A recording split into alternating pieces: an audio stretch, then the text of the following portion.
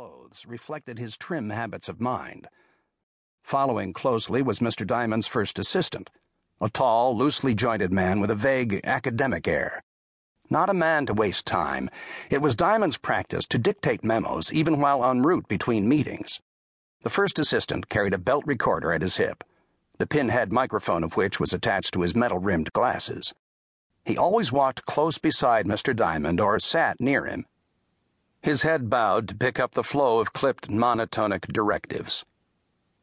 Considering the heraldic stiffness of CIA mentality, it was inevitable that their version of wit would suggest a homosexual relationship between Diamond and his ever-hovering assistant.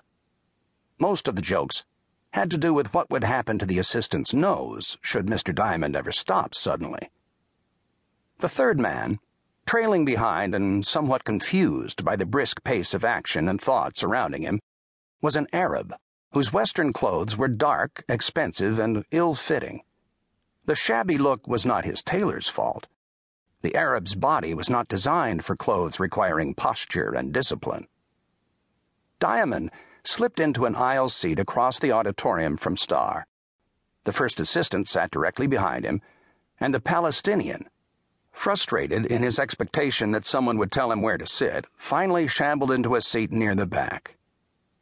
Turning his head so the pinhead microphone could pick up the last of his rapid, atonic dictation, Diamond closed off the thoughts he had been pursuing. Introduce the following topics to me within the next 3 hours. 1. North Sea oil rig accident, the media suppression thereof. 2.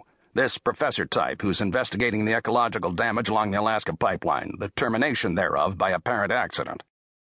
Both these tasks were in their final phases, and Mr. Diamond was looking forward to getting in a little tennis over the weekend, provided, of course, these CIA fools had not screwed up this Rome International action. It was a straightforward spoiling raid that should not have presented any difficulties. But in the 6 months since the mother company had assigned him to manage CIA activities involving the Middle East, he had learned that no action is so simple as to be beyond CIA's capacity for error. Diamond understood why the mother company chose to maintain its low profile by working behind the cover of CIA and NSA, but that did not make his job any easier. Nor had he been particularly amused by the chairman's lighthearted suggestion that he think of the mother company's use of CIA operatives as her contribution to the hiring of the mentally handicapped. Diamond had not yet read Starr's action report, so he reached back for it now. The first assistant anticipated him and had the report ready to press into his hand. As he glanced over the first page, Diamond spoke without raising his voice. "Put the cigar out, Starr." Then he lifted his hand in a minimal gesture and the wall lights began to dim down. Darrell Starr pushed his sunglasses up into his hair as the theater went dark and the projector beam cut through slack threads of blue smoke. On the screen appeared a jerky pan over the interior of a large, busy airport. "This here's Rome International," Starr drawled. "Time reference, 13:34 GMT. Flight 414 from Tel Aviv has just arrived. It's going to be a piece before the action starts. Those Italian customs jokers ain't no speedballs." "Starr," said Diamond wearily. "Sir?" "Why haven't you put that cigar out?" "Well, to tell you God's own truth, sir, I never heard you ask me to." "I didn't ask you."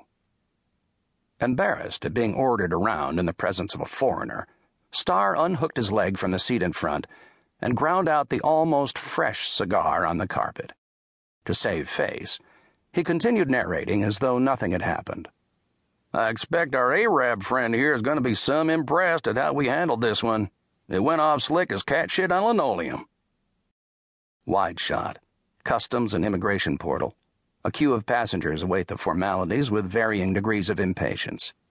In the face of official incompetence and indifference, the only passengers who are smiling and friendly are those who anticipate trouble with their passports or luggage.